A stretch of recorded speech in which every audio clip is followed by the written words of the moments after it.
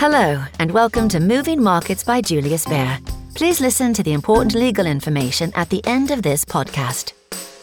Good morning. My name is Roman Canziani. I'm an investment writer at Julius Baer, and I'm going to start with an update on the markets. So, the rout across equity and bond markets continued yesterday. What started off as a sort of a technical move on Friday when equity options worth $2 trillion expired in the US markets turned into a broader move yesterday, with many fearing a decisively hawkish message from Federal Reserve Chair Jerome Powell later this week at the Jackson Hole Symposium. Yields spiked across the curve in the US, with 2-year yields pushing up 8 basis points to 3.31 and 10 years rising by 4 basis points to just a shiver above the 3% mark, where they trade this morning too.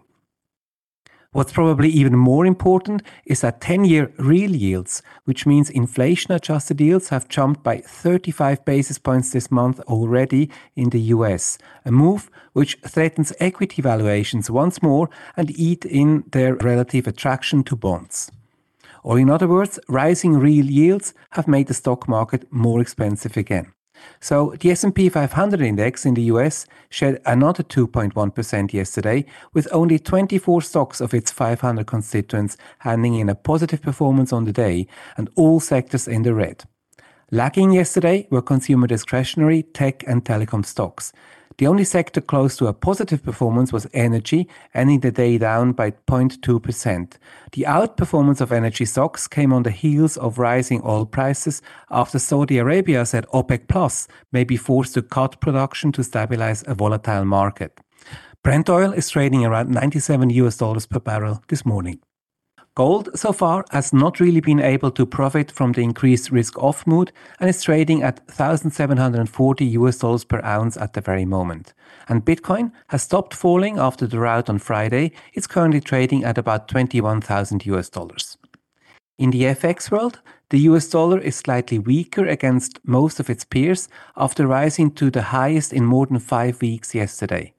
And after falling to a 2-decade low against the US dollar, the euro is trading at just above 99 cents this morning. Also under pressure is the British pound, which dropped to the lowest since March 2020 yesterday on rising concerns regarding the energy crisis. Liz Truss, the frontrunner to be Britain's next Prime Minister, is set to prepare an emergency spending package to help people cope with the surging energy costs. It is expected that she is going to announce spending shortly after her confirmation as a Prime Minister in September. Turning to Asia, there's news out of India. Apple announced that they plan to begin manufacturing the iPhone 14 there about 2 months after the product's initial release out of China. This can be seen as a consequence of Apple looking for alternative production places as the clashes between China and the US on trade and geopolitics don't abate, and lockdowns across China have disrupted economic activity. When I checked Asian markets a few minutes ago, it was a sea of red too, with all major equity gauges down. Chinese onshore markets outperformed today, down a bit more than 0.5%. The Hang Seng is down close to 1%, and the Japanese Nikkei has closed down by more than 1%, despite news that the last remaining rich economy, with stringent entry requirements, is considering scrapping the need for all travelers entering the country to submit a negative COVID-19 test result.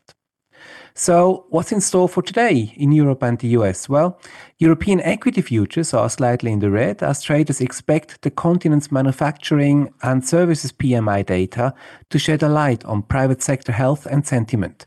PMIs will also be released later on in the US, as well as the Richmond Fed Manufacturing Index and new home sales. So, markets are set up for a busy Tuesday. That's all from my side for the moment. Now, I'm handing over to Mathieu Racheter, our head of equity strategy, who shares his views on equities overall. Please go ahead, Mathieu. Thanks, Roman. Yes, as already mentioned, equity markets have started to correct again after one of the strongest summer rally to date. Going forward, the near-term outlook for equity markets remains challenging, while the summer relief rally was partly driven by a better-than-feared Q2 earnings season and also peak inflation. On the other hand, we also had quite some light positioning and unwinding of short bets, which played a key role and really suggests a lack of convictions by investors. Therefore, we continue to stick to our view that we have faced the bear market rally and see significant risks for a retest of the lows in June. The impact of quantitative tightening on financial markets have yet to be felt, while the earnings downgrade cycle has just started. Although analysts have started to trim their earnings estimates for the S&P 500 for this year considerably, consensus estimates for next year's earnings still remains too optimistic and will likely be cut over the coming months. In addition to that, from a seasonal perspective, September doesn't really seem to be a good month for equity market gains if you look back at history. Also, the positive impact of buybacks, which have been the largest source of US equity demand so far this year, will also slow down given the start of the corporate blackout window in mid-September. The bottom line here is that we see more downside than upside potential for US equities from current levels and continue to recommend keeping a defensive tilt within an equities portfolio. Also, the outperformance of growth stocks came to a pause now given the renewed rise in bond yields, but we expect them to resume their outperformance later this year as bond yields will eventually move lower. That's all from my side, and with that, back to you, Roman. Many thanks, Mathieu. With that, we conclude today's episode of the Moving Markets podcast. Thank you very much to our speakers, and thank you all for tuning in. We do hope that you'll join us again soon. I wish you all a good day ahead. Bye for now.